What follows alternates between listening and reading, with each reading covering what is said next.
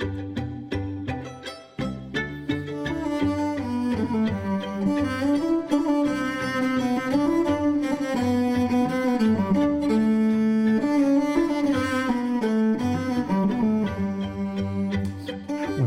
to the Lover's Hole.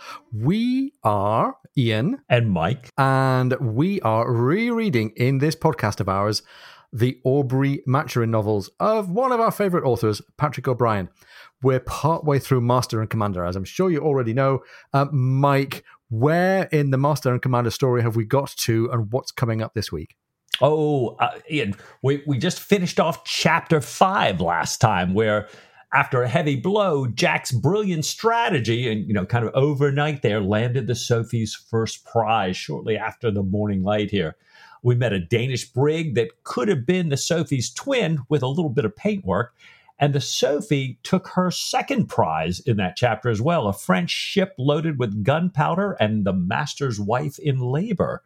Now, Dylan and Stephen had a very revealing conversation about liberty, men, and the differences in their respective involvement with the United Irishmen as they brought the prize into Mahon together. Now, this time in Chapter 6, Stephen's going to provide some insights into men's character, growing older, and what happens when they start exercising authority. We get an excellent example of what we sometimes call Jack ashore at Molly Harte's rout, and Jack at sea with his midshipmen. There's a chilling look into human nature, superstition, and prejudice, with a very funny fishtail that might also be a fable to top it all off.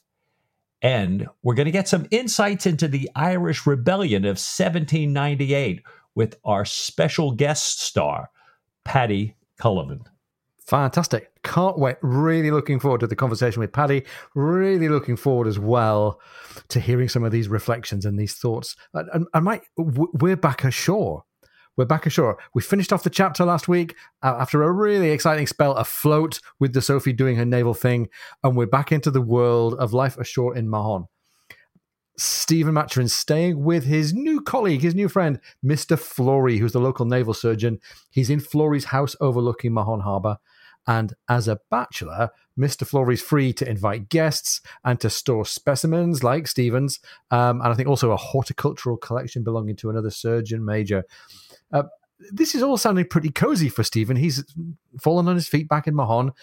He's got a cozy apartment and a solitary friend to go hang out with. He's looking down in the harbour, watching swifts fly by his window whilst writing in his diary, keeping watch on Jack and the Sophie.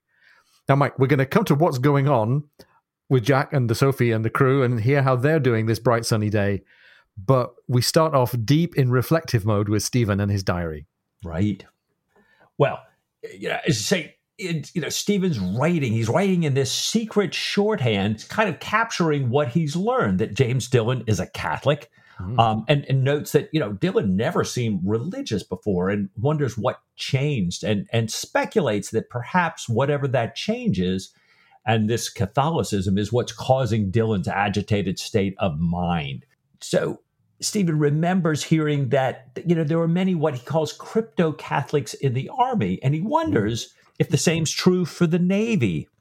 So Stephen writes, and I think here he's looking at himself and Jack and Dillon in particular, and he says, what is more, it appears to me that this is a critical time for him, here Dillon, a lesser climacteric, a time that will settle him in that particular course he will never leave again, but will persevere in for the rest of his life. It has often seemed to me that towards this period in which we all three lie, more or less, men strike out their permanent characters or have those characters struck into them. Merriment, roaring high spirits before this, and then some chance concatenation or some hidden predilection, or rather inherent bias, working through, and the man is in the road he cannot leave but must go on, making it deeper and deeper, a groove, a channel, until he is lost in his mere character, persona, no longer human, but an accretion of qualities belonging to this character. James Dillon was a delightful being. Now he is closing in. It is odd, will I say, heartbreaking, how cheerfulness goes, gaiety of mind, natural free-springing joy. Authority is its great enemy, the assumption of authority. I know few men over 50 that seem to me entirely human, virtually none who has long exercised authority. The gospel according to Stephen Maturin. Yeah, and bad news for us, Mike. When either of us finally reaches 50, we're going to be a shadow of our former selves, right? Right. Yeah, and imagine me coming up on it twice, man. That's no good. But this anti-authoritarian thing, this is really at the heart of Stephen's kind of personality and his philosophy and his politics. He goes on to reflect on captains and admirals that he's known or he's heard of that seem to prove the point. He remembers Jack's description of Nelson, thinking here that Stephen admires Jack and Jack admires Nelson. So this is meant to be a positive deviant, if you like. Direct, he says, direct, unaffected, and as amiable a man as could be wished, much like Jack himself. So that's praise for Nelson. And Jack is still cheerful, as Stephen reflects on this. He's still in that joyous phase of his life. But Stephen wonders, and Mike, this is a really great sentence that sticks with me. Stephen writes to himself, how long will it last?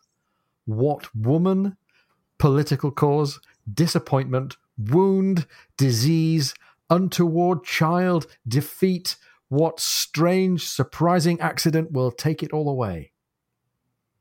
Wow. And as I think we've had cause to say before, there's the arc of the next 11 novels kind of taken care of. And I wonder if he knew, I wonder if he thought, I'll dash this phrase off and then look back at it and thought, oh, I see some ideas here. Or if it is him with his character arc already plotted and he's raising this question in Stephen's mind to tease us, because we're not going to get through 100th of this in the current novel. Well, it's funny, it reminds me of reading the first Harry Potter and listening to Snape talking about potions putting a stopper in death and paying it very little mind until a long way on in the series. I went, oh my gosh, did she know? Yeah. So he's looked back and reflected on what he's seen of men and their evolution. He's looked forward to what might be coming in Jack Aubrey's character. And he then has a little moment to worry about James Dillon. Yeah. He writes, he is mercurial as ever he was, more so, only now it is all 10 octaves lower down and in a darker key. And sometimes I'm afraid in a black humor, he will do himself a mischief. Like a really important sentence again for thinking about where James Dillon might be headed, and it's part of the Aubrey Maturin canon kind of playbook that we talk about music. Stephen would really like for Jack and Dillon to become friends. He sees, as we've already pointed out, that they're alike in so many ways. He describes Dillon as made for friendship, and hopes that Dillon might see that Dillon is mistaken about Jack's conduct, and conduct is a code word for courage, for physical courage in battle. And he speculates that Dillon might not see that in Jack and just carry on making Jack the focus of his discontent. And Stephen's really concerned that Dillon's own internal discontent is so severe in a man who is already relatively so humorless, so demanding of honor, and who must always try to reconcile the irreconcilable, because of all of his conflicts around his religious faith and oaths and honor. He imagines that in many ways a horrible confrontation might be coming for Dillon. And he reflects now on the much wider picture. He thinks about the possibility of Bonaparte befriending the Pope, France invading Ireland again, and we're going to talk about that shortly. Dillon being the officer on a ship that might capture the leaders of the United Irishmen. Suppose, says the novel, suppose it had been he who took Wolfe Tone in Loch Swilly, and we'll come to Wolfe Tone and maybe even Loch Swilly later on. It's really sad, lots and lots of foreboding, and Stephen knows that Dillon is a loyal person. He hopes that if Dillon can befriend Jack, sometime when he's feeling better, that there might be a lasting friendship to be had there. And maybe he also hopes, generously on our part, I think, he hopes that this might help Dillon to escape some of his conflict. And Stephen writes in the diary, I would give a great deal to bring them friends. And Mike, it's a really nice moment for us to get connected to Stephen. He's got this very, very caring character. He would so much like friendship. He values connections between humans as much higher in importance than connections between governments and peoples and philosophers. He values connection between people, and he'd really like to foster those connections. Yeah. And it's a nice foreshadowing. We keep mentioning this, and we don't want to give any spoilers away, but, we keep mentioning that Stephen's going to have another kind of career, if you will, a simultaneous career that we're going to learn of later. And here's one where, we see him very curious about people's motivations. He's a very skilled observer, and he's depressed and discouraged by the burden of knowing and thinking about people this way. Yeah. And he's capturing all these observations in a secret code. So it's going to be another little, we've had this ongoing debate. Was Stephen here? Was he not? So we'll just put another little pin in that here, right? Well, let's just say I don't think he's shaping up to be an accountant. Let's put it like that. That's right. That's right. An undertaker, but without the personality. Is that an accountant? No. I think so. So. Oh my gosh, Sam, maybe we should strip that. I don't know. My apologies to all the undertakers and accountants that I just offended there. Right? Absolutely. So Stephen stops writing and he sets his pen down, and O'Brien's quick to tell us that he's setting it down on the cover of a jar full of spirits of wine containing the most beautiful asp that he's ever seen. And it's an asp that he caught while exploring Minorca when, he came in on the prize with Dylan before the Sophie had come in with her third prize, a fair-sized Spanish tartan, sailing behind her there. So Stephen, again, checks his watch. He looks down to make sure Jack hasn't left the ship yet. And he sees Jack dressed resplendently in his best uniform, standing down there looking at the rigging with Dylan and the bosun. He also sees some of the drunk Sophies, the prize crews from the first two prizes who've been ashore now before the Sophies have gotten ashore. And they're right down past the wine shops, taking their silver, some of their prize money, and skimming it into the water as frenzied little naked boys dive into, to kind of salvage these coins here. And O'Brien writes that Stephen refers to this as getting rid of their wealth in the most compendious manner known to men. So, a very concise and succinct way to do this. I used to always joke that, I might as well just, when I was studying efficiency, expertise, and everything else, don't drink the beer, just walk in and pour it in the toilet. Or, we'll kind of simplify, re-engineer this process here. Or of a pastor who had returned from his first winter bird hunting trip at a friend's invitation. He said if he were ever tempted to do it again, he'd sit in a tub full of ice water and tear up $100 bills. I guess that's more like skimming the silver into the harbor there at Baham. It's quite the tax avoidance maneuver, isn't it? If you're going to drink it all and that's the way it's headed anyway, why don't you just chuck it in the water to begin with and the tax man doesn't get his cut? There you go. Huh. So we get this nice change of points of view. It's a classic O'Brien trick, and we're having it already, this connection between Stephen up high in the harbour overlooking, and now we're going to shift down to Jack and the crew aboard the Sophie. Jack, with his fiddle, in his fiddle case, head to shore, and as this little movement takes place, Stephen removes one of his feet from soaking in the bowl of cold water in front of him there, and he looks at it and he starts to think about the comparative anatomy. He's thinking about the bones of the legs and the feet and the hands and the extremities of horses and apes and orangutans. We get thinking about the pongo. We get thinking about chimps. We have Mr. Buffon, the famous French naturalist, who discovered or described this animal called a jocko. It was featured a drawing of a chimp standing upright with a walking stick, looking like a man. This is back in the days when people were pretty grotesque and pretty Catholic in the way that they used to write, these kind of bestiaries and things. He thinks about anatomy, he thinks about apes, and he thinks to himself, who am I to affirm that the gay young ape is not merely the chrysalis, as it were, the pupa of the grim old solitary, that the second state is not the natural inevitable culmination, the pongo's true condition, alas. And Mike, this is yet another really quite downbeat reflection on aging and on the well, what's the natural end state for man? Is it to be old and decrepit and alone and a little bit broken as a character, or is that just a kind of covering up of some kind of inner joy that we have when we're young? And maybe this is a continuation of Stephen's thoughts about Dylan, about men in authority, about people crushed by incidents that come along in their lives. Mike, it's once again a really fascinating piece of introspection by Stephen. And I think this is going to be a theme that we and Stephen are going to come back to, especially with relation to Jack Aubrey again and again in the canon later on. Right. Well, as Stephen's thinking here to himself, Jack pops into the door. Stephen comments that he's been contemplating on the Pongo. And we'll hear about orangutans again in the canon here. So keep this, idea about Pongos, people, orangutans closely in mind.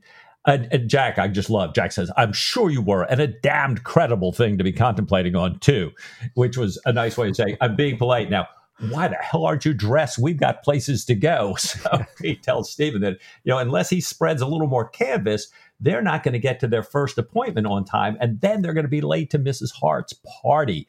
So as he's telling Stephen what to do, a Montpelier snake glides out from some of Stephen's things. Jack hops up into a chair, obviously very upset, and asks Stephen if it's poisonous. And Stephen, who is just going about his mundane task of getting ready, comments, "Oh, extremely so. I dare say it'll attack you directly. I have very little doubt of it. Now, was I to put the silk stockings over my worsted stockings, sure, the hole would not show, but then I should stifle with the heat. Do you not find it uncommonly hot?" Jack says, "Oh my God, this thing must be 2 fathoms long. Tell me, is this really poisonous? On your oath now."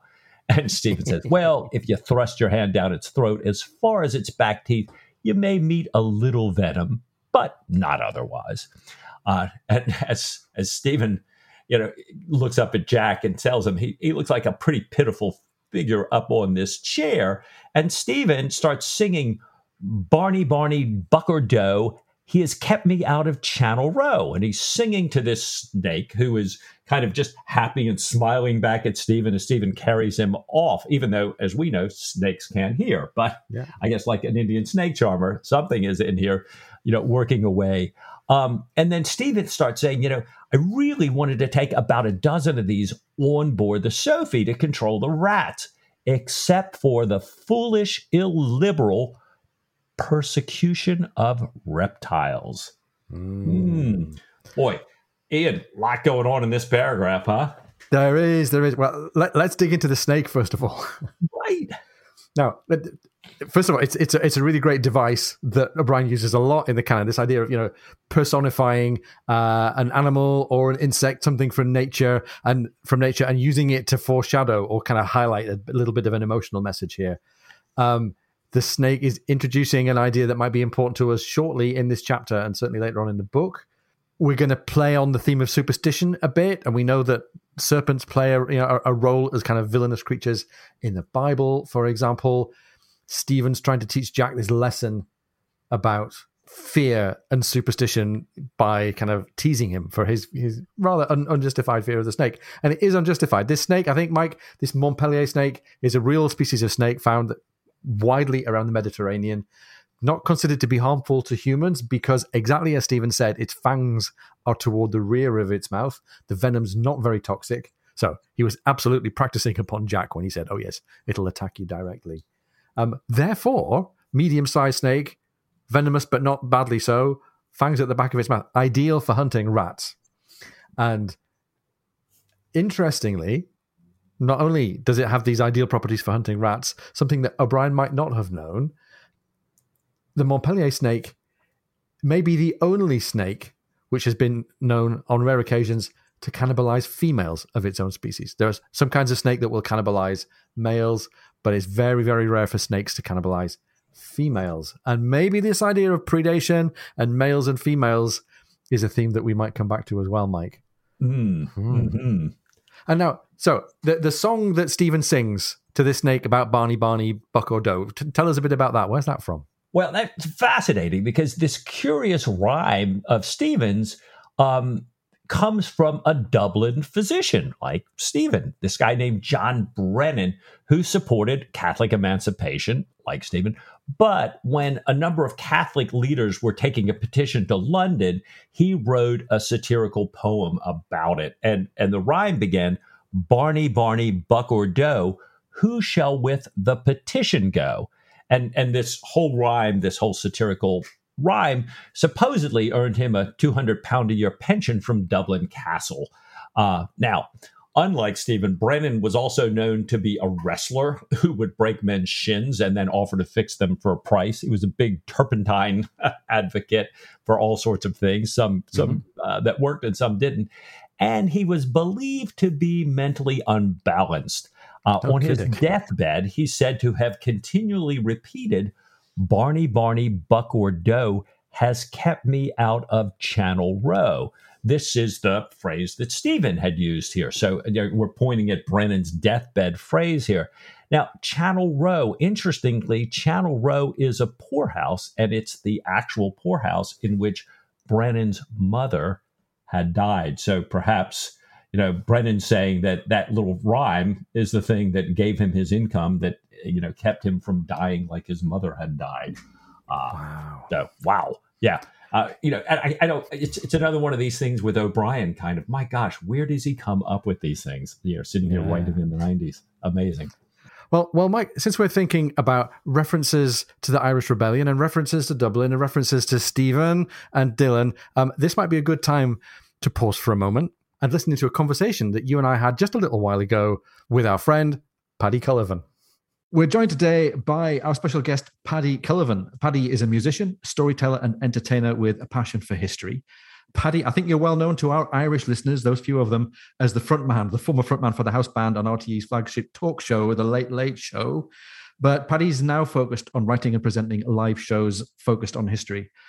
Paddy's toured what he calls his historical entertainments all over Ireland and beyond.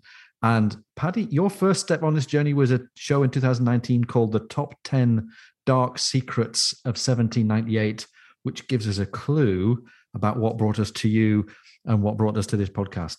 Paddy, great to have you with us.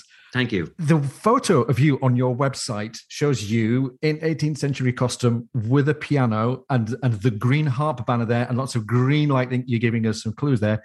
Tell us a bit about yourself and about how music and history and entertainment and Irish politics come together in the world of Paddy Cullivan. Well, I was born in Galway, but I grew up in Georgian Dublin, which is a fascinating and beautiful, no longer beautiful city, in a Georgian house in North Great George's Street. So already I was set for being obsessed with the 18th century, which is, of course, the century of the Georges. And in growing up there, these homes were the homes of the Parliament of Ireland, which was the Protestant Parliament for the Protestant people. And they all had large country houses, but they built these 4-story ones. You would see them in Boston. You would see them in London, of course, in Bloomsbury Square and things like that. But so I was set for that. And then I went to NCAD, which was the art college here, the great National Art College. And I studied graphic design. But then I also formed a band called the Camembert Quartet. Yeah. And so I had music, graphics, and then I did art history. So I'm very much a visual historian, and I do shows dressed in the gear as Wolfe Tone, let's say, talking about the dark secrets of 1798, the bits of history that we've left out conveniently, unofficial history. And I sing songs at them, and I get great audiences coming along wanting to know about that time in history. And I suppose with these shows I put together on Wolfe Tone and Michael Collins lately over COVID, I was bringing all my skills together: art, history, music, visual history especially, and I call it historical entertainment. So that's what I do. Nice.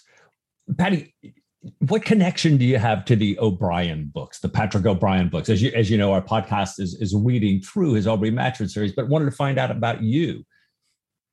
Well, I adore the movie Master and Commander, Far Side of the World, and that's really my introduction. I apologize, guys. From the time you called me, I did not get a chance to read all the books or even start them, but I will, and because it is wonderful, and it's always great to go back to the source material. But like I say, I'm a visual historian, so I really love film, and when it captures that era so well, And of course, then in my later life, the Camembert Quartet became the house band on the longest running chat show of all time, the Late Late Show in Ireland. It's also the longest. It's about 3 hours long. It just drains the life out of you. It's fantastic. But I met Russell Crowe there, would you believe? Wow. And he sang with the band. He has his own music and his own stuff that he does in his spare time. And we talked extensively about his role as Jack Aubrey, because he was absolutely wonderful in that movie. Yeah, definitely. Big fans. So anyway, Master and Commander being the title of the movie is also the title of the first book in this 20-volume series. And we're rereading Master and Commander right now. We've gone right back to the beginning. And we're learning that two of the main characters, Stephen Maturin and James Dillon, were involved in the United Irishmen. They were involved, tangentially at least, in the rebellion of 1798. So can you tell us then a bit about how the rebellion came about and these key people and how people and countries and interests all fitted together here? Well, the 1798 rebellion takes its cues from, obviously, the American Revolution, which was successful, and the French Revolution in 1789. So it really takes its cues from there. And 9 years later, we have the pivotal rebellion of Irish history, really. This is the birth of Irish republicanism. And one of the most fascinating aspects of it is, I told you already about Irish society at the time. So they're building these beautiful houses. It's going through a huge economic upswing, but it's a Protestant parliament for a Protestant people. The Catholics are living under the penal laws and have done so for about 150 years. These are terrible laws. No right to bear arms, no right to own a horse of more than £5 in value, no right to speak the Irish language, no right to buy insurance. So these are really strict, but unbelievably, and a lot of people don't know this, Presbyterians in Ireland were also under this yoke, which is why so many of them left Ireland, went to America and started the American Revolution, which is quite incredible. And the funniest thing about this period is that everything you think about Ireland, the battle of ideals between Catholics who are nationalists and green and Protestants who are unionists and orange, this is all turned on its head in 1798.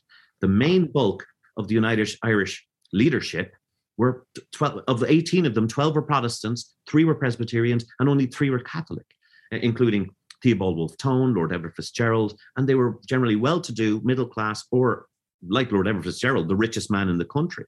Wow. So this was, again, and very similar, let's say, to the makeup of the revolutionaries in America too. And they wanted emancipation for everybody. They wanted for everyone to be equal in society, Protestant, Catholic, and dissenter, which is Presbyterian. Yeah. So Wolfe Tone is the young lawyer that comes into this. He starts working in the early 1790s. They all take their cues from the French Revolution. Can you believe that in 1792, in Belfast, there was a Bastille Day parade? And it was made up of Presbyterians and Protestants. Wow. So it just goes to show you that the Protestants who later become the people who are loyal to British rule are actually the ones fighting against it. And so when finally, when the rebellion breaks out, there are many Catholic militia in the Redcoats who are suppressing United Irishmen who are Protestant. So the whole thing is very, very mixed up and strange. And we don't hear much about the loyalists of America, Mike, but they were large, and there's a very good TV show about that, about Washington spies. Right. Yes, it's fantastic. And so all of this is really, it's a very fascinating time, but it's also, like most Irish revolutions and rebellions, it's a dreadful failure. I mean, the interesting thing was that Wolfe Tone himself had to leave in 1795 because revolution was coming. And the authorities were just rounding up anybody who was in the United Irishmen. This is a fantastic organization. There was almost 250,000 of them in Ireland, with only 12,000 soldiers left in Ireland to defend if France invades by sea. Wow.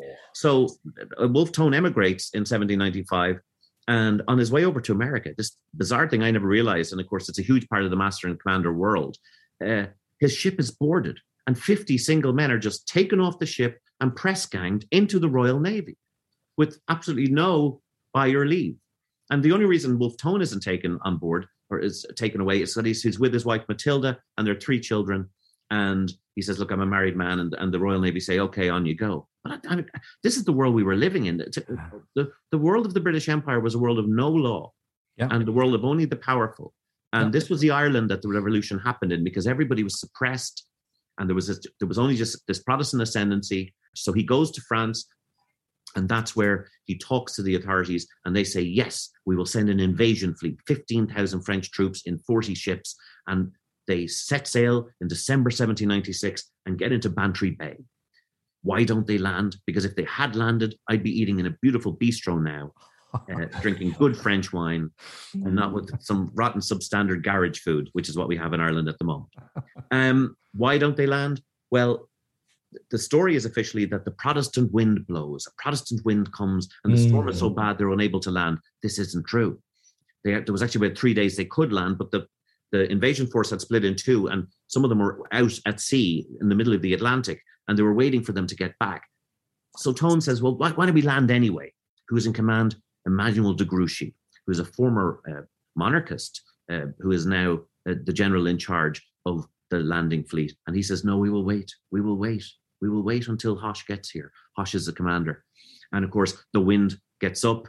It gets too bad to land, and they had to set sail back to France. So the closest Ireland came to being free was stopped by Emmanuel de Grouchy, would you believe? So back in amongst 1798, we've got this coalition of all these people looking for emancipation, and the rebellion of 1798 kind of takes hold here. Tell us about how the rebellion actually plays out, because it's a pretty grim story, isn't it? It's pretty grim. The failure of the French to land in 1796 unleashes a wave of terror across Ireland. The government authorities, we always say that it's the British, but it's not. It's the British administration in Ireland, but it's really the Irish administration of Protestants. And they unleash a wave of terror, redcoats, going house to house, awful tortures, tarring and feathering, whipping, half hanging, these dreadful things. And it scares, but it also radicalizes the population. Yeah. Unfortunately, the whole rebellion is riven with spies. The commander-in-chief of the army is Lord Edward Fitzgerald, a man who fought at the Battle of Eutaw Springs in 1782 in South Carolina, is left wounded so badly on the battlefield that he's left for dead, is rescued by a runaway slave called Tony Small, who brings him back to health. And Tony goes back with Edward to Ireland to live in Leinster House, which is where our parliament is now. Yeah. But you see, Lord Edward is part of the richest family in Ireland. They're called the Dukes of Leinster, and they own a quarter of the country. I mean, they're richer than the British royal family. And wow. And it's incredible that he becomes a United Irishman and he becomes the head of the army. But sadly, on May 23rd, the night the rebellion is meant to break out, he is holed up in a house in Thomas Street. Major Sir, who's head of the Dublin police, comes in and shoots Lord Edward in the shoulder. And he's brought to the prison. Now, they can't kill him because his father's the richest man in Ireland. Yeah. They can't hang him or anything like that. So all they do is they leave the wound to fester. And doctors actually come along and pretend to tend to the wound, but they don't do anything to it. And he dies of sepsis 2 weeks later in agony. However, the rebellion does break out. But it breaks out hodgepodge. The entire leadership have been taken prisoner. So all you're left with is the foot soldiers who don't have guns because you're not allowed to have guns. So they have these things, 8-foot pikes. So they're fighting against redcoats who are fully armed. You can get off 3 shots in a minute, and they only have 8-foot pikes. It's bad, but they actually start having some success, particularly down in Wexford, where an army of about 15,000 get together and take over the town of Wexford, and it becomes the Wexford Republic. So they have huge armies down there, armies of about 15,000 facing off against 15,000. Pikes against guns, not good, but when they're in close quarters, it actually works well. But it's a medieval weapon. Yeah. So the battles of, there are 21 battles in Wexford. It's a huge arena for the war. At the same time as Wexford's going on, Belfast breaks out, and the counties down in Armagh were 4,000 troops under Henry Joy McCracken, General Munro, people like that. And but it's a Presbyterian revolution. Yeah. But of course, it's never mentioned in the history books after because it's too embarrassing to the Protestant people for that to happen. There are unionists now who would be irredentist unionists who don't realize that 6 generations before they would have had relations fighting for Irish republicanism. It's hilarious. Now, the sad thing is, General Lake, there's a huge army. Lord Cornwallis, by the way, who surrendered to Washington, he comes into the country, assembles an army of about 35,000. They head down to Wexford and they massacre everybody. 20,000 people are killed after they lay down their arms. The most similar situation the massacres of Wexford would be to Barbarossa, where in Russia 1 in 5 people died. In Wexford, 1 in 6 people died. Wow. 20,000 out of the entire 120,000 population. So that suppresses the revolution, that dampens it down. It's gone. Down in Armagh are also defeated and wiped out, and there are Presbyterians hung all over the county. So the punishments are severe. If you want to get involved in this, the result is death. And so many people are scared. And I think this is where we feature the 2 lads in Master and Commander who, let's say, are now working for the Empire. But the turnaround, it was such a vicious reaction, the Year of Terror and the reaction to the rebellion, that many people just turned and said, look, I'll be a loyal servant of the British Crown. That's it. Because they felt that republicanism had got so many of them and their friends killed.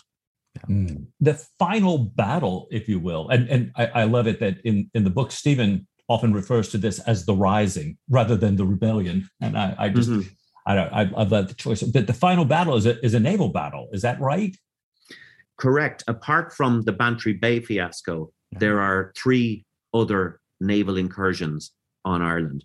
The most successful is the 23rd of August. So a month after the rebellion has been crushed in Wexford and down in Armagh, incredibly, 3 French ships with over 1,000 professional troops land in Killala in Mayo and begin one of the most amazing 2 weeks in Irish history. They gather to them about 2,500 Irish troops. They invade Killala, they invade all of Mayo, and they make the British run so fast out of Castlebar, the capital of Mayo. It's called the Races of Castlebar. Wow. It's amazing. And they set up a thing called the Connacht Republic, and they issue their own money. And they bring in that ridiculous French decimal system of 10 days to the week, 10 months to the year, all the rest of it, that thankfully England and America nipped in the bud. And I'd like to try it someday, but I'm not too sure I'd be very happy with it. But they have to go. Eventually, of course, the 35,000 British army surrounds them. They are defeated at the Battle of Balnamuck. Again, horrendous massacres, except for the French who were sent home. But their leader, Jean-Joseph Amabel Humbert, who we call Humbert because the Irish refuse to pronounce French words correctly. But he is spared his life, and he is sent packing back to France. So the rebellion is ended there. And then the 4th and final naval incursion, of course, is the Battle of Tory Island. Right. And this is where Wolfe Tone himself, Wolfe Tone has been arranging all of this stuff in France, and he finally says, I need to get going. I will go with this last force of 3,000 that is being sent to Donegal to land. Now, as yet unaware of the failures of Humbert and Tandy, a 3rd and final mission from France to Ireland leaves Brest on September 16th. Under General John Hardy, it comprises 3,000 men spread across 9 ships, 8 frigates, and the warship Hoche, named after Tone's old friend who failed to land in Bantry Bay. In command of Hoche is Commodore Jean-Baptiste Francois Bompard, a veteran of the American War, whose experience leaves him in no doubt as the challenge ahead, because the British Navy and her wooden walls, as they call them, are now dominating the seas. So the French Mediterranean fleet has been wiped out by Nelson at the Battle of the Nile in August 1798, stranding Napoleon and his army in the Middle East. And not for the first time, Bonaparte's decision not to invade Ireland would haunt him. If Napoleon had invaded Ireland, he even wrote it in his autobiography, if I'd done that, I would have won the war. Wow. So aboard Hoche is Wolfe Tone himself. Now, he's long the background strategist, but he finally wants to take part in the fight.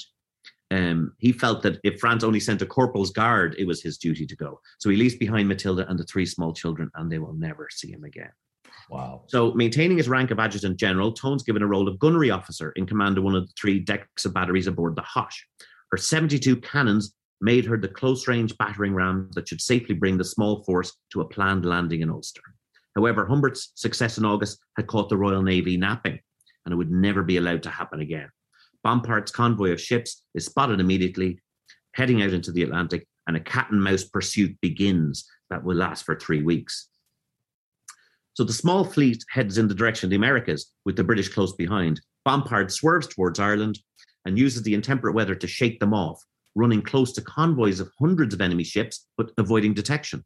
So despite sustaining heavy storm damage, by October 10th, Hoche and 3 frigates had reached the northwest coast of Donegal and moored close to Tory Island in preparation for a landing in Lough Swilly. But the next morning, a new British fleet appears on the horizon under Commodore Sir John Borlase Warren.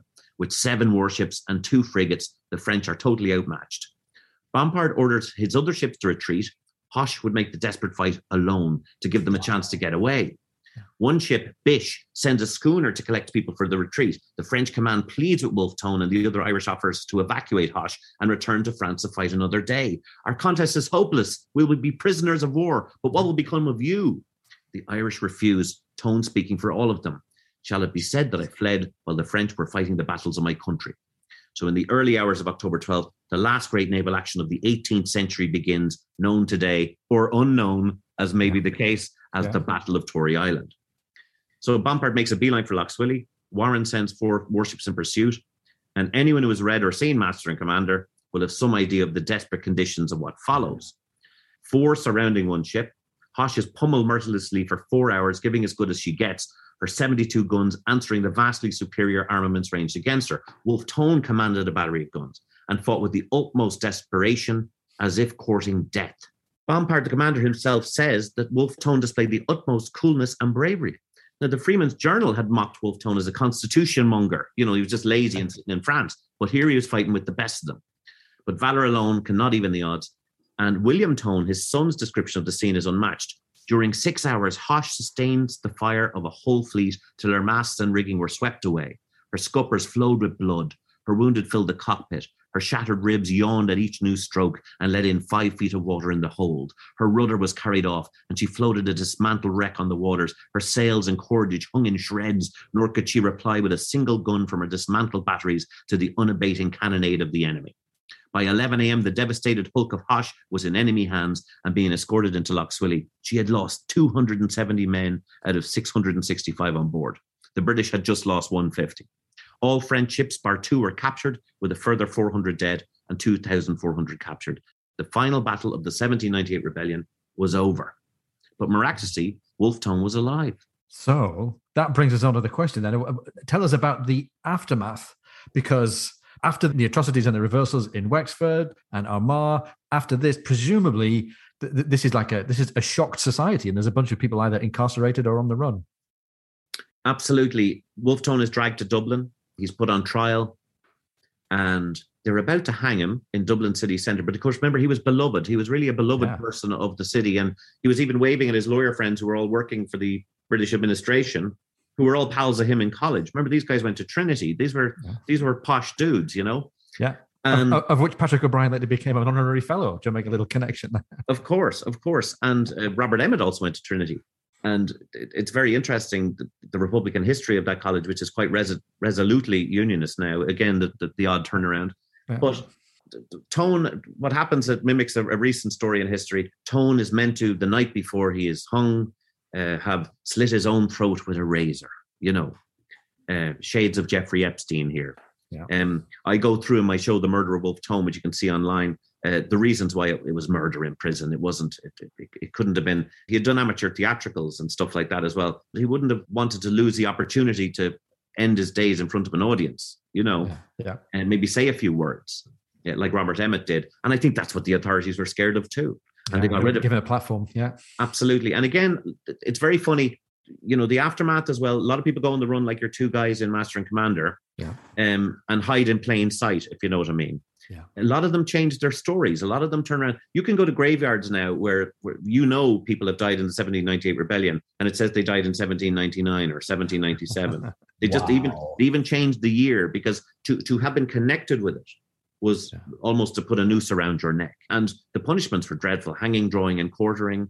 The 2 Shears brothers, the leaders after Lord Edward Fitzgerald, were both hung, drawn, and quartered, holding hands, walking to the gallows. The imagery is desperate. Robert Emmet himself tried to have another rebellion in 1803, and then he was hung and beheaded on Thomas Street to a large crowd of 20,000 people. If they'd had 20,000 come out on the rebellion, it might have made a difference. A different story. Yeah. More people went to the execution than the 80 who went to the bloody rebellion. These kind of things. So again, there are 6 rebellions through Irish history, all of them dreadful failures. But eventually, when we get up to Michael Collins and that, there is success.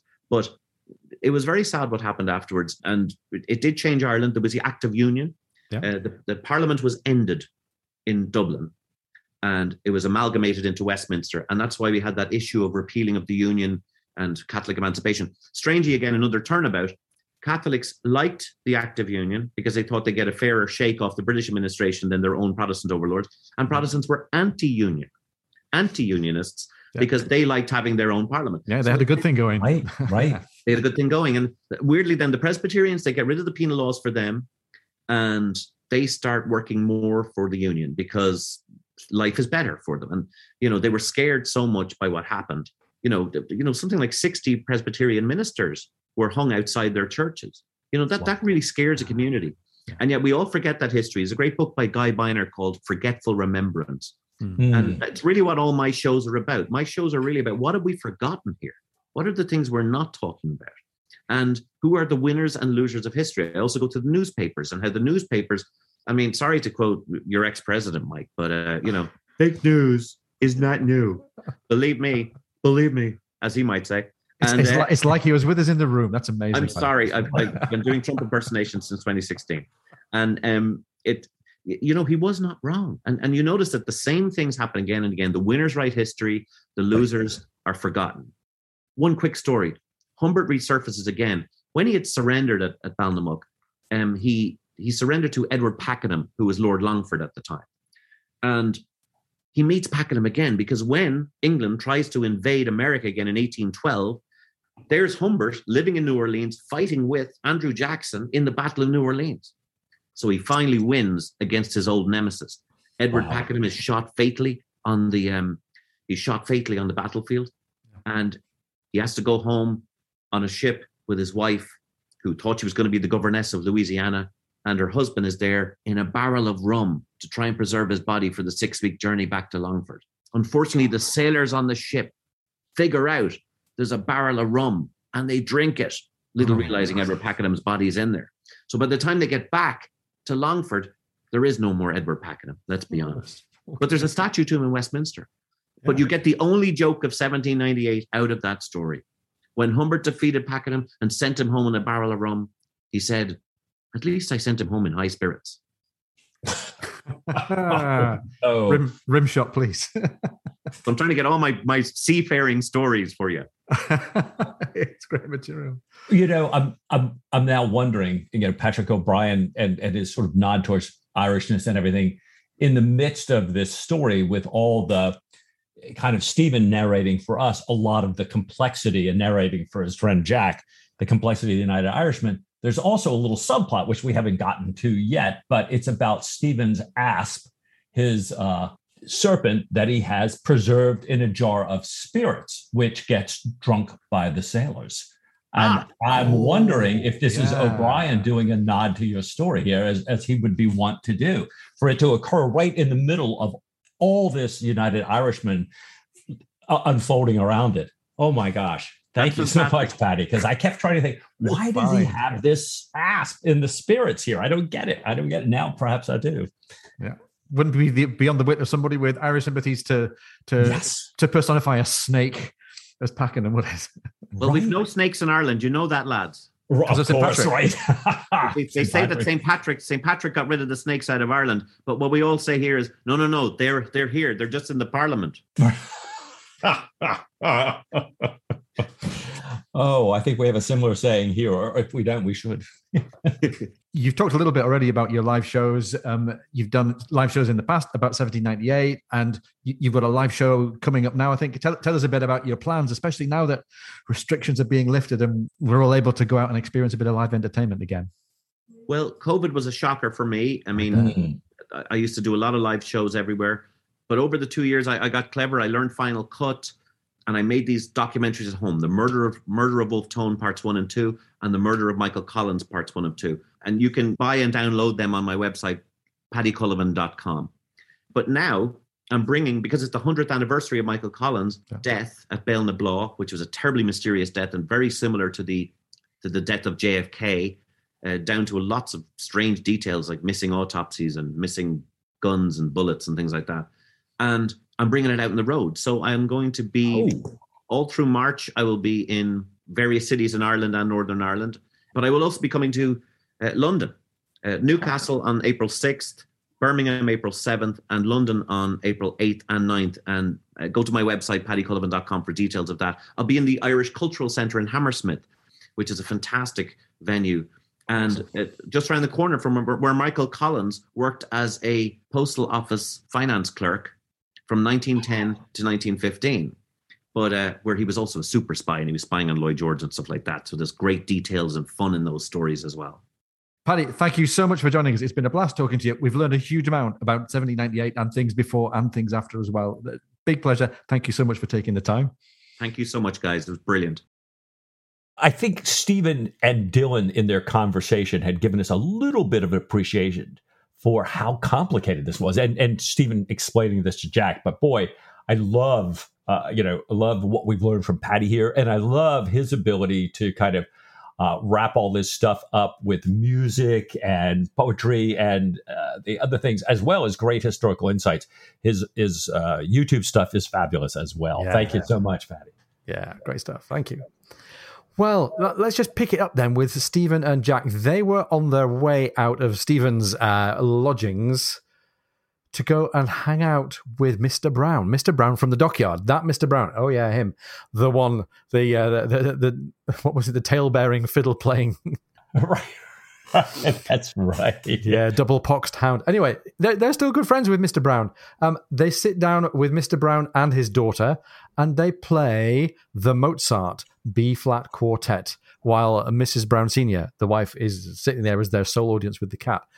And Mike, this is a nice little moment, another Mozart quote. I can remember when I first came across this, I was thinking, okay, Mozart B-flat. I wonder which one it was, thinking back to our queries about Locatelli and are any of these references real? And there are quite a few quartets by Mozart in B-flat major, so we've got plenty to choose from. And I listened to them all, and I thought, well, my favorite out of all of these is a fairly well-known one, a quartet number 17, K458, The Hunt. And I was feeling quite pleased with myself.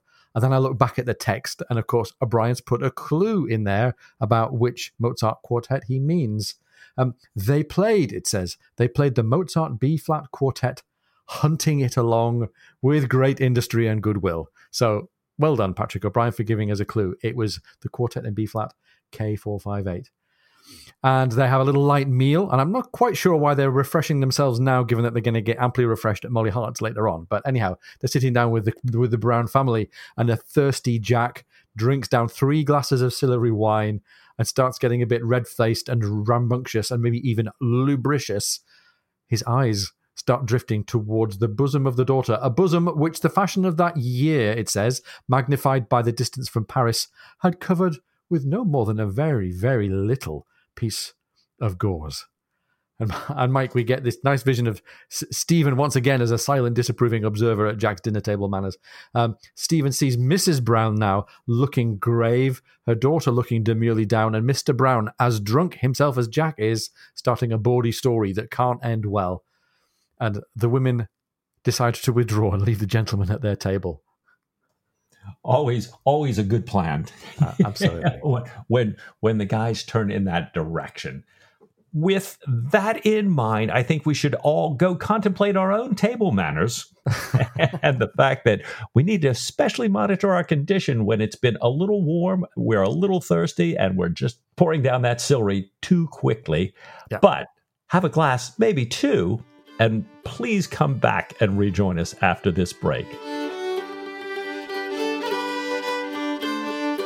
If you're enjoying the podcast, please come and join our supporters on Patreon. Go to patreon.com/Lubbers Hole.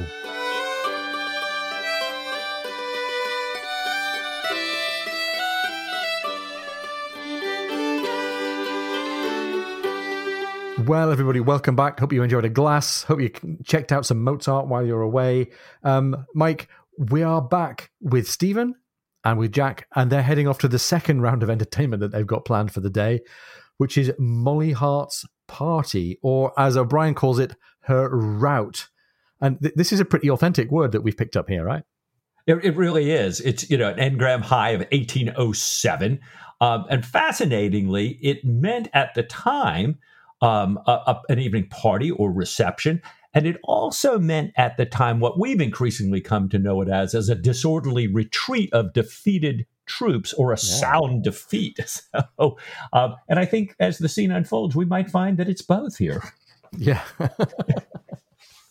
Well, this large party is filled with all of the important people of the island. Jack and Stephen are in amongst the British establishment, the British naval establishment, and British society in microcosm here in Mahon. We have officers, ecclesiastics, civilians, merchants, and Minorcan notables. And we have a little bit of Regency manners going on here. Stephen isn't acquainted with any of these people, and the social code says that you don't really have a social connection or intercourse with people until you've been formally introduced. So Jack introduces his particular friend, Stephen Maturin, in the receiving line. And Molly Harte takes one look and thinks, I'm prepared to dislike this man very much. And then Jack moves on and introduces Stephen to Captain Harte himself, who O'Brien tells us already dislikes him, but for an entirely different reason. And Mike, what do you think is going on there? Molly Harte disliking Stephen? How can that be? Yeah, well, I wondered the same thing. And of course, we know Stephen is sometimes disheveled, and Jack was trying to sort of whip him into putting something decent on. Could have been his looks or his dress. Could have been maybe, if this is his particular friend, that, she's a little concerned she's going to get a little less time with Jack if he's got this great friend that he admires and everything else. So I don't know. Any other thoughts here? We know, of course, why Captain Harte dislikes him, because he's Aubrey's friend, but... Yeah, I think so. Maybe it's just that Molly would like to be, a bit of exclusivity over the company of Jack. I think that's a really great point. This is pretty quickly wiped out, though. Captain Harte looks over Stephen's head, says happy in this kind of very downbeat way, and holds out two fingers. The text says 2 fingers only a little way in front of his sagging belly. Stephen looked deliberately at them, left them dangling there, and silently moved his head in a bow whose civil insolence so exactly matched his welcome that Molly Harte, here comes the reversal, that Molly Harte said to herself, I shall like this man. Yes. I'm like, this 2-fingered salute, maybe it's a very British thing. It's a sort of traditional, almost schoolboy, insolent salute. It's 2 fingers held up with the palm toward the giver of the salute, exactly. So not the Winston Churchill V for Victory sign with the palm away, not the I love the peace campaign in the 60s V sign, not the I'm a cute Asian school kid posing for the photographs V sign. This is the V sign with the palm towards me and the back of my hand towards you. Legend has it that this salute is meant to be rude and insulting because it dates back to the medieval wars between England and France, and English longbowmen, who were the big kind of military asset of the English kings at the time, if captured, were said to have their 2 or 3 middle fingers removed to stop them being able to function as bowmen. So if you're a proud, victorious, and bragging English bowman and you meet some French bowmen on the battlefield, you'll show those 2 fingers to show that you're uncaptured and still able to draw your bow. I've read the legend many times. I've read research on the internet that says nobody's ever actually found a specific mention of longbowmen actually using this salute, so maybe it's fictitious. But certainly all the way through the 20th century, every school child known to British society who wanted to insult their friend would raise the 2 fingers up like this. So they're at the party, and Jack joins a group of English officers there, naval officers, and he's, one of them addresses him as Lucky Jack Aubrey, a term we'll hear now and again there. And they're all heartily congratulating him for his prizes, some of these captains and post-captains. And O'Brien says, now some are a bit sad and some are a bit envious, but they're all, they all have what Stephen always observes is this good-natured Royal Navy sense about them. And now they, in addition to all of Jack's prior silvery, they're all drinking heavily of some punch there. And Jack joins them, and they keep putting more and more punch in his hands as Jack recounts, as O'Brien writes, in an uninhibited wealth of sea jargon, how each prize was taken. Now, Stephen, watching them, observed to himself that at some levels, complete communication between men was possible. And I had a bit of a chuckle at this here to say, oh, you mean guys can really talk to each other? Sure, when it's with a lot of sea jargon about how I took that prize weekend.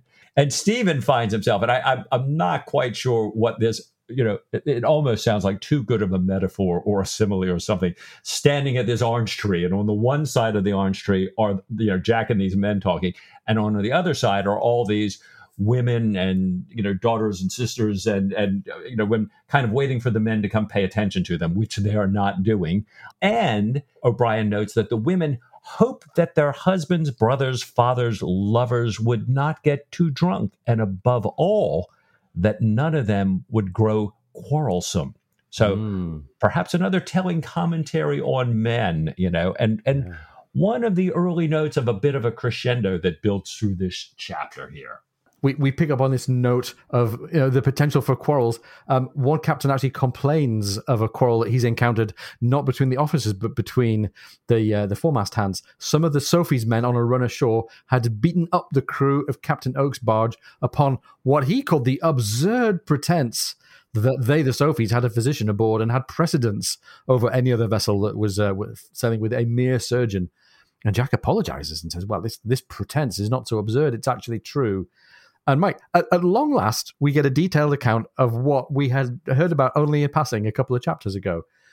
Jack gives us our most detailed account so far of Stephen's operation on the gunner. Jack says he opened our gunner's skull, roused out his brains. This is Jack drunk, remember? Right. Set them to rights, stuffed them back in again. I could not bear to look, I assure you, gentlemen. Bade the armourer take a crown piece, hammer it out thin into a little dome, do you see, or basin, and so clapped it on, screwed it down, and sewed up his scalp as neatly as a sailmaker. Now that's what I call real physic. None of your damn pills and delay. You can almost hear the kind of growling and sort of appreciative. Well, maybe some of them appreciating, some of them going, really? I call BS. Anyhow. Right. Jack gets to introduce Stephen to this little bunch of people, right? And then Stephen gets drawn into his own private version of medical conversations here. Yeah, I think this is probably the fate of so many doctors at so many parties everywhere. There's always somebody that gives you that look and then pulls you off to the side. And at this time, it's a Captain Nevin who wants to talk privately about his digestion and and I love when Patrick Tall is reading this, his evacuation, some problems.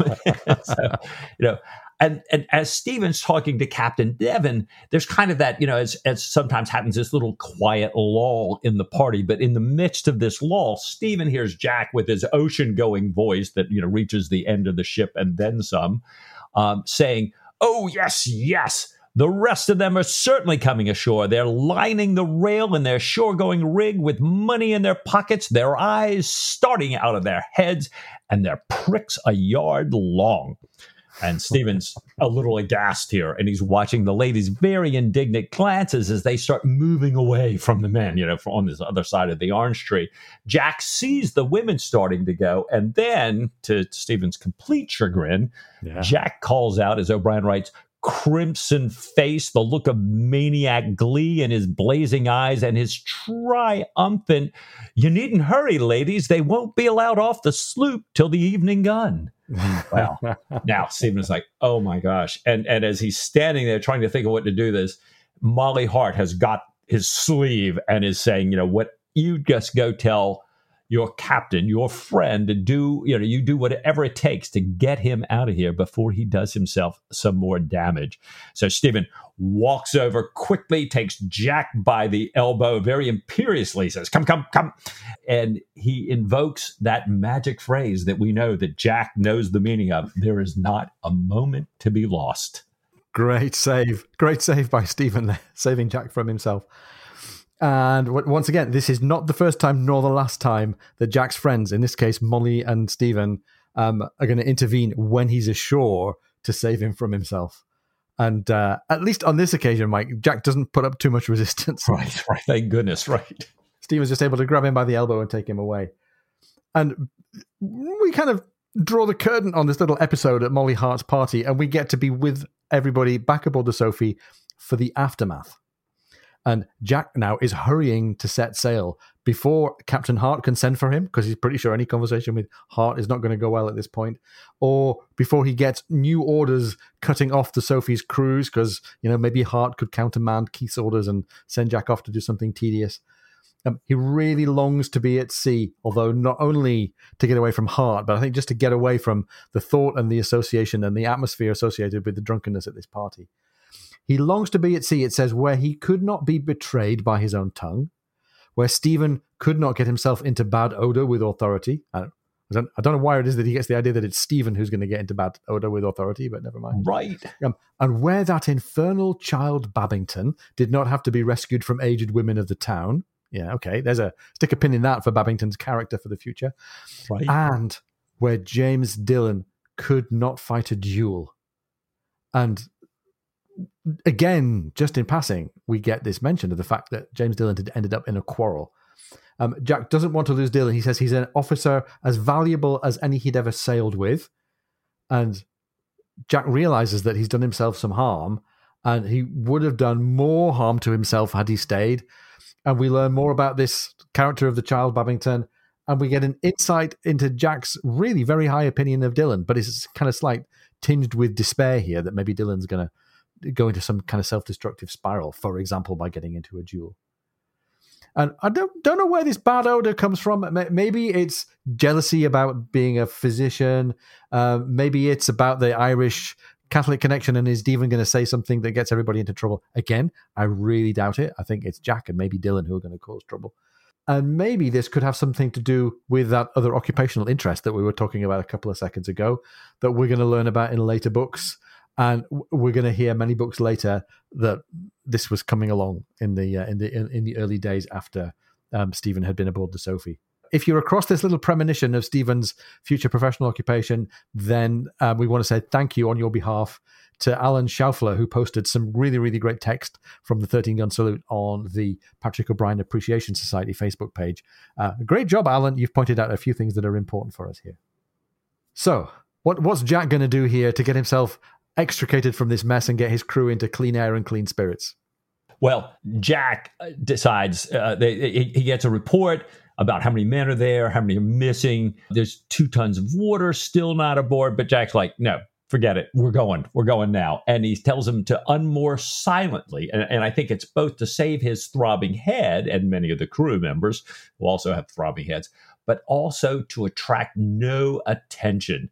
And O'Brian writes that, he's ready to leave the town with its evil smells sunk into the haze behind him so that he can sail out into this, what he calls the brilliant open water out front. O'Brian describes the Sophie now as a wooded, watered, well-found vessel beginning her journey back to independence. So, back on this cruise. And Jack is kind of patting himself on the back, or probably saying a silent, oh, thank goodness that he had taken care of all the repairs and stores and victualling, all except for the last of that water when they first arrive, which is a habit that I wish I could develop a little bit more and could, as Jack says, enjoy the reward of virtue. You do what you got to do, so you do what you want to do, right? But as you mentioned earlier, there's another great theme of the canon. This, the evils ashore for Jack and the potential glory and certainly the happier days at sea. Oh, yes. And I really love the writing in this little passage here. He uses this very vivid language to describe just how grotty and inadequate and fed up the crew and Jack and the ship all are. They've come ashore, trailing clouds of glory, and they've got themselves debauched and filthy. There's some great O'Brian language here about the crew in their hungover state. They had no money left, for one thing, says O'Brian, and they were grey, drooping, and mumchance for another. And this is a great word, mumchance. It means silent or tongue-tied. It's another great engram hit for the early 19th century, had a peak around 1860. And I think O'Brian uses it in Treason's Harbour as well to describe a sort of melancholy and tongue-tied bunch of people. We also have this lovely phrase, the grey stench of a crapulous dawn. And crapulous, Mike, that means caused by or showing the effects of alcohol. Again, some big engram peaks if you look at the engram viewer on Google. Back in 1806, 1831. So it's a great 19th century word. And Mike, in the 20th century at university, I think you and I could have done with knowing that. Oh, yeah. I had many crapulous dawns. I just didn't know to call them that. It would have been a much more beautiful word to use. Oh, well, we're back on the ship. We're out. We're sailing again. And we get to Thursday, and all hands are piped to witness punishment. this punishment is for 7 crew members who are being whipped for drunkenness, not for being drunk when they were in port, not for arriving back on the ship and being unable to stand, but out here during the cruise. Jack even had to cancel one of their live gunnery practices for fear of drunk crew members hurting themselves in the midst of this. And Jack wonders, how in the world are they getting this alcohol? Are they breaking into the spirits room? Did somebody bring a stash back somehow from on shore here? But he wants to make sure that all the officers are in their best uniforms, giving the punished men their due ceremony. So fascinating here. He's really upset about the harm that these guys could cause themselves and the interference with the regular activities of the ship. But even in their punishment, got to give them that respect here. So as the men are flogged, O'Brien gives us some insights into different customs and beliefs, like these, the respect of the best uniforms and the differing traditions on different ships. That on some ships like the Sophie, it's the tradition to be silent during the flogging. On other ships, and one of these crew members has come from another ship, you cry out every time you're hit here. Yeah. And, and Jack's observing one of the traditions here is when it's not such an awful offense, perhaps, that the bosun's mate can make the knotted ends of the whip land on the capstan, rather than actually on the bare back of the men here. But when this one guy starts to cry out, the bosun's mate really kind of backs off, and the bosun intervenes, not with any ill intent towards the man, but to say, a job of work must be done properly here. So again, I love how O'Brien is kind of just giving us all this little detail and insight here. So Stephen notes, having gone through all this, how utterly barbarous this would seem to a spectator that was not habituated to it. And he observes how little it matters to those who are. So even Babington, young Babington, who we keep talking about, and we love Babington for books and books and books, is pale and anxious because there was one guy who, when this other guy was calling out, had wet himself. And then, so he's added, as O'Brien says, the crime of incontinence to drunkenness, that he gets up there and, he's crying and peeing. And the purser's mate who's doing the flogging, he tries to get this over very quickly. And Babington is looking pale and anxious. But O'Brien says 10 minutes later, Babington and the other boys are up skylarking in the rigging. Yeah. And it's an interesting and I think quite realistic and contemporary touch. I'm reminded of the movie. And in the movie, we get a scene where one of the men is flogged and we get the faces of the children, and the children are really shocked. And I think we're meant to join in being shocked at the physical brutality of the flogging. And Stephen is unhappy with the flogging, in a different context. And Stephen, in that moment, in that story, is quite unhappy with the discipline generally anyway. We get pointed out to us here that Stephen isn't completely against flogging per se. He reflects on the fact that we've become a little bit inured to it, but he's not outraged that this is a terrible infraction of someone's liberty. He sort of sees it as, part of the everyday that he doesn't approve of. And he's interested in people's reactions to it rather than in, recoiling in horror at the very idea. Well, and I love Jack's idea of look, we're doing this not just because you were drunk and you broke a rule. We're doing this because you're going to get somebody killed, and it might have been yourself. So don't do it again. Right. No. But we get this nice little pivot now. So as the punishment finishes and the young gentlemen are off skylarking in the rigging, we get another version of Jack's leadership. We've talked before about Jack's leadership. So he was wanting and willing to see this punishment carried out properly and with due respect. The other side of his leadership is that he cares about the education of the young gentlemen. And we get this nice comic moment in Jack's cabin as he calls for them to review their daily workings. Now, we discover that the Sophie's old captain, Captain Allen, had tended to throw the papers out of the window with a curse word and never bothered reviewing them. These daily workings, these plottings of the ship's position, are all obviously copied from one another. There's plagiarism going on here. They are wrong. They've got the latitude about right, but the longitude says that they're 37 miles deep in a mountain range behind Valencia. And Jack says, okay, tell me how this comes to be. One of those kind of parent, angry teacher rhetorical questions. Why? You don't really want to know why. What you really want to say is, I'm pissed at you because you haven't done this right. they know better than to try and answer the question about why they'd sent him this nonsense. And they agreed. And I love that we get this continued reported speech. They agree with what comes next in the text, which is actually Jack's speech, but as reported by them. They agreed that they were not there to amuse themselves nor for their manly beauty, but rather to learn their professions. Carrying on with this reported agreement, they agreed that their journals, which they fetched, were neither accurate, full, nor up to date, and that the ship's cat would have written them better, that they would for the future pay the greatest attention to Mr. Marshall's observation and reckoning, that they would prick the chart daily with him. And I don't know if there's a little snide joke going on in the background there about Marshall and boys and pricks and charts, but never mind. Oh, no. No. and that no man was fit to pass for a lieutenant, let alone bear any command. May God forgive me, said Jack in an internal aside, who could not instantly tell the position of his ship to within a minute, nay, to within 30 seconds. This is the corrosive effect of authority on Jack here, bless him. Furthermore, they would show up their journals every Sunday, clean and legibly written. And I love the insight here into Jack's character, into the way he chooses to set about leadership and educating these young kids. He's got the humility and self-awareness as well to sort of look at himself in the mirror for a moment as he's kind of laying down the law to them and rebuking himself for his own navigational weakness. I also like Mike, there's a sly little writerly joke as he decides to give some dictation practice and some handwriting practice to the midshipmen.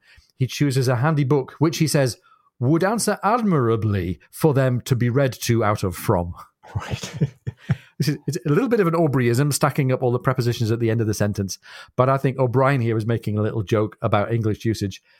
Putting a preposition at the end of the sentence is supposed to be contrary to the proper rules of English usage. And I can remember being taught at school that this is not a good style. But writers like O'Brien would often protest that this kind of pedantry results in very contrived and stilted English and stops them from creating kind of natural flowing prose. Someone believed to be Churchill, but I suspect not actually Churchill, said that this rule results in the kind of prose up with which I will not put. Right. I love that. So back to the two-fingered salute. I think that is Patrick O'Brien raising a two-fingered salute to Fowler's modern English usage. Well done, Patrick O'Brien. And then, just like we pivoted from the boys up in the rigging to the boys in Jack's cabin in the classroom here, we're pivot again to Jack is reading, as you say, to these midshipmen as they're practicing their writing. And Stephen is listening to what Jack is reading to them. It sort of comes down, the air blowing into the orlop down there. And he hears Jack saying, by learning to obey, they are also taught how to command. And I thought that was kind of neat because it had all this, punctuality and cleanliness and godliness and all that sort of stuff. But then there's some method to this madness here that, you guys, as Jack has said, you're going to be leaders one time. And so this is why this is important here. Well, Stephen has his own troubles, just as the boys are having troubles and Jack has a few troubles here. Stephen has this patient, Cheslin, who will not eat, and because of it is dying. He tells Stephen that even if there was any relish to his meat, if he wanted to eat, his messmates would not allow it. And Stephen gets into this story with Cheslin and asks why he had told his messmates what his calling was while he was a landsman. And Cheslin, pleads drunkenness, saying it's this grog, it's much stronger than he's used to.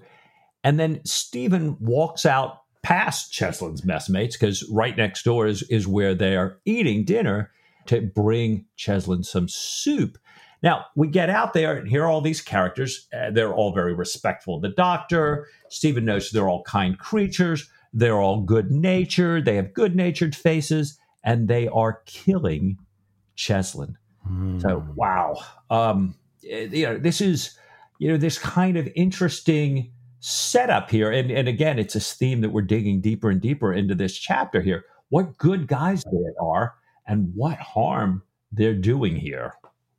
Yeah. And this story expounded by Stephen in his conversation with Cheslin with yet another change of point of view gets retold to James Dillon. Speaking of people who are able to do harm to themselves.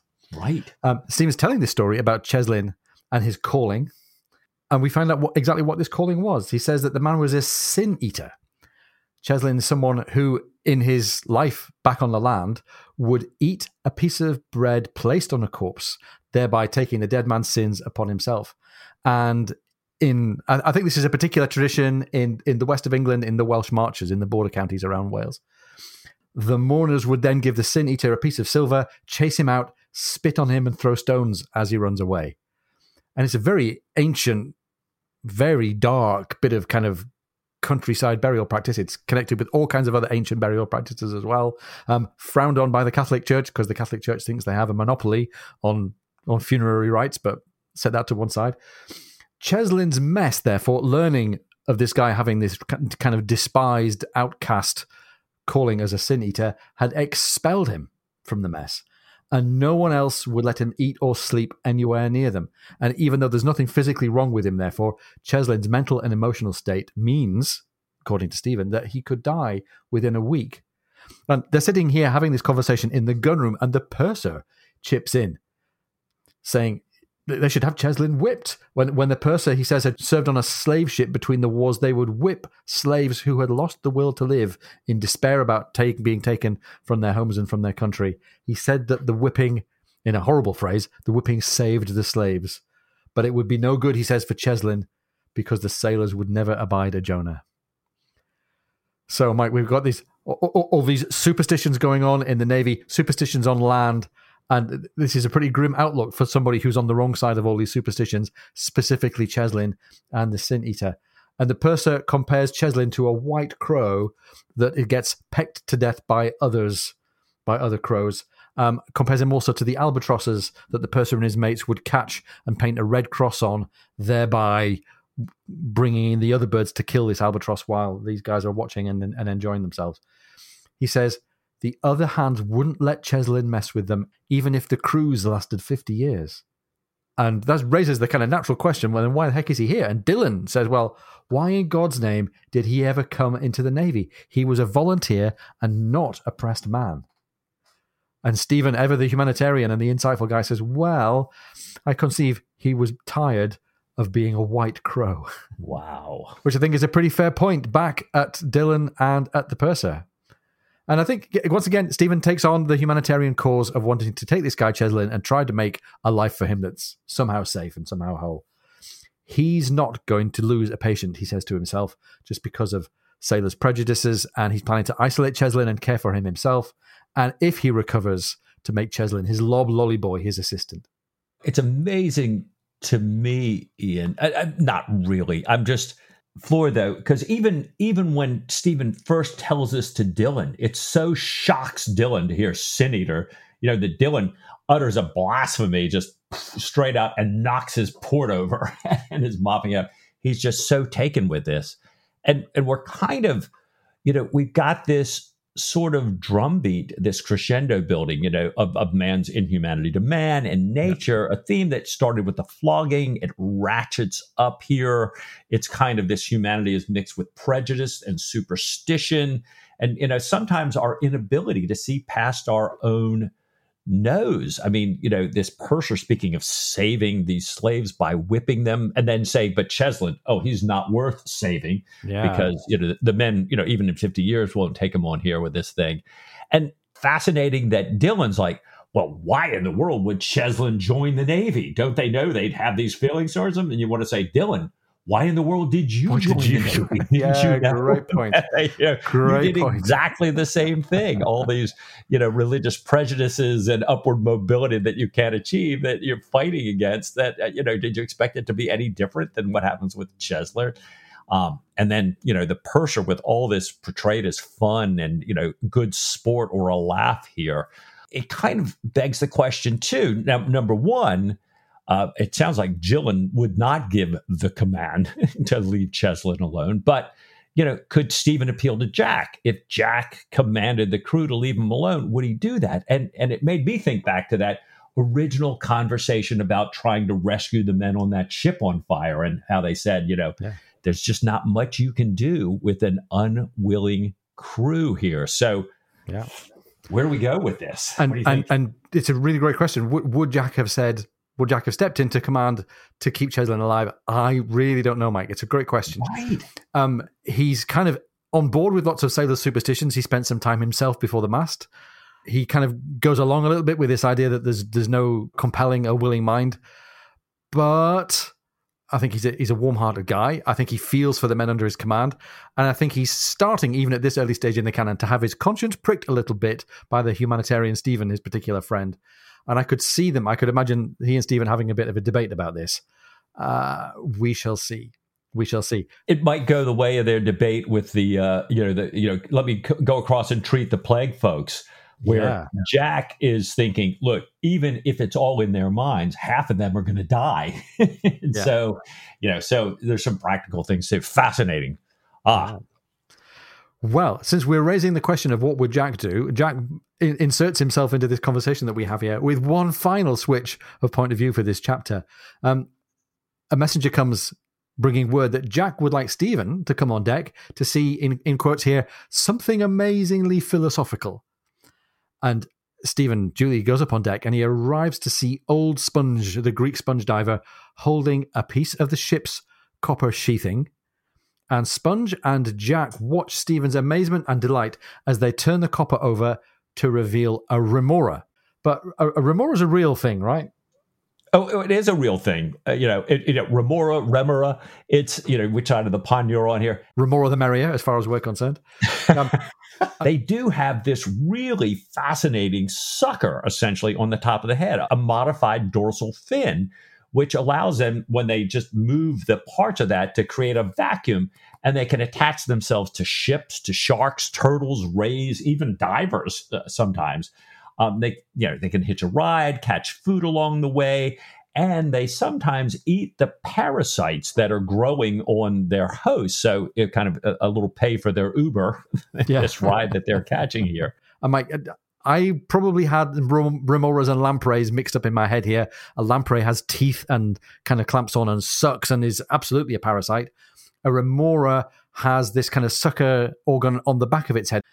So the remora isn't chewing away and gouging into its host. It just kind of latches on. In ancient times, they were believed to be able to stop ships. Their name comes from the Latin for delay. And the genus, when we get, if we had James Albright on the phone, he would give us the genus here for that. And it's a combination of the Greek words meaning to hold and ship. So it's kind of the fish that can hold a ship. So something tells me that Linnaeus might have named a remora. I've got a feeling that somewhere I've read that remora was described in Linnaeus's coding. There you go. They explain to Stephen that the remora had certainly torn off this copper sheathing all by itself. The crew and the sponge fishers especially think that remoras have got mystical powers. They thought that it was strong enough to hold the Sophie motionless in a brisk gale. And now that it was gone and that they'd taken away the copper sheathing and the remora, the Sophie would surely run like a swan. Stephen, being the rationalist and enlightenment man that he is, had started to try and tell them, to educate them. This is only a 9-inch fish. It has small fins and it's a very big ship and physics wouldn't allow it.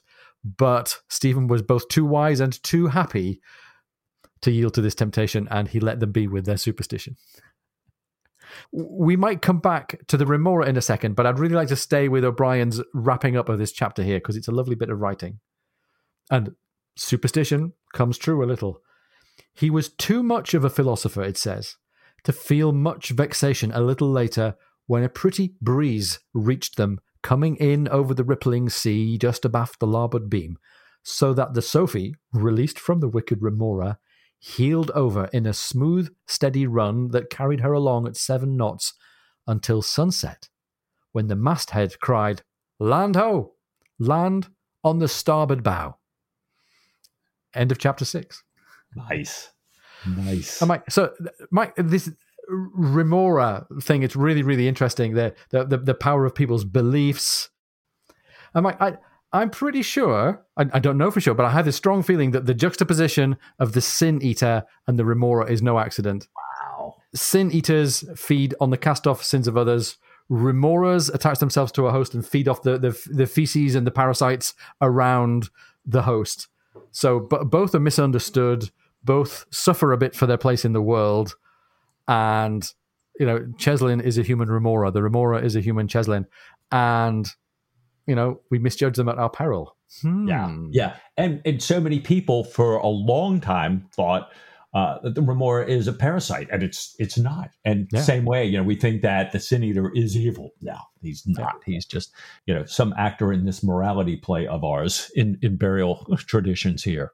Well, I think for me, this chapter is just, it's a great feature of the fact that Master and Commander is an excellent naval historical fiction novel and great literature on the human condition. I mean, we're watching, as you said before, Ian, we're watching O'Brien continue to do this amazing world building. This could easily be, some fantasy novel. It could be a scene out in space in science fiction, but we're doing this world building with the details of the time and place.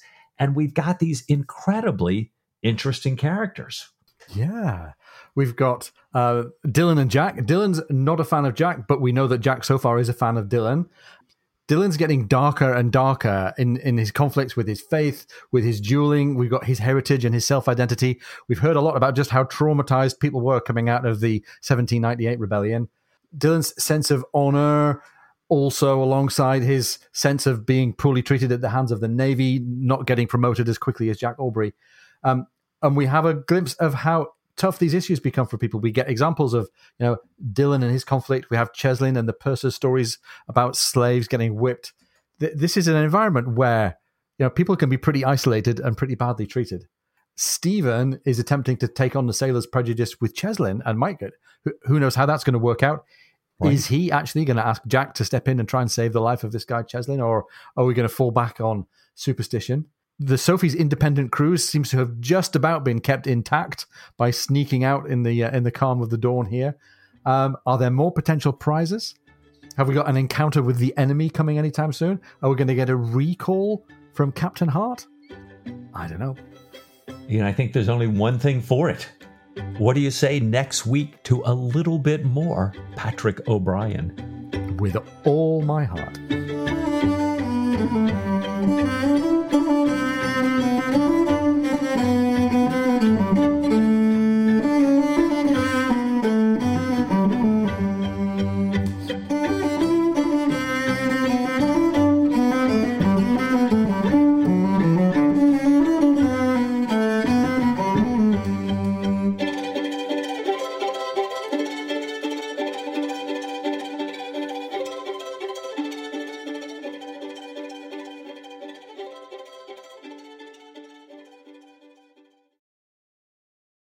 Insult their friend would raise the two fingers up like this. So, oh no, that's great. There we go. There's Mosey with his dog version of the two finger salute, right?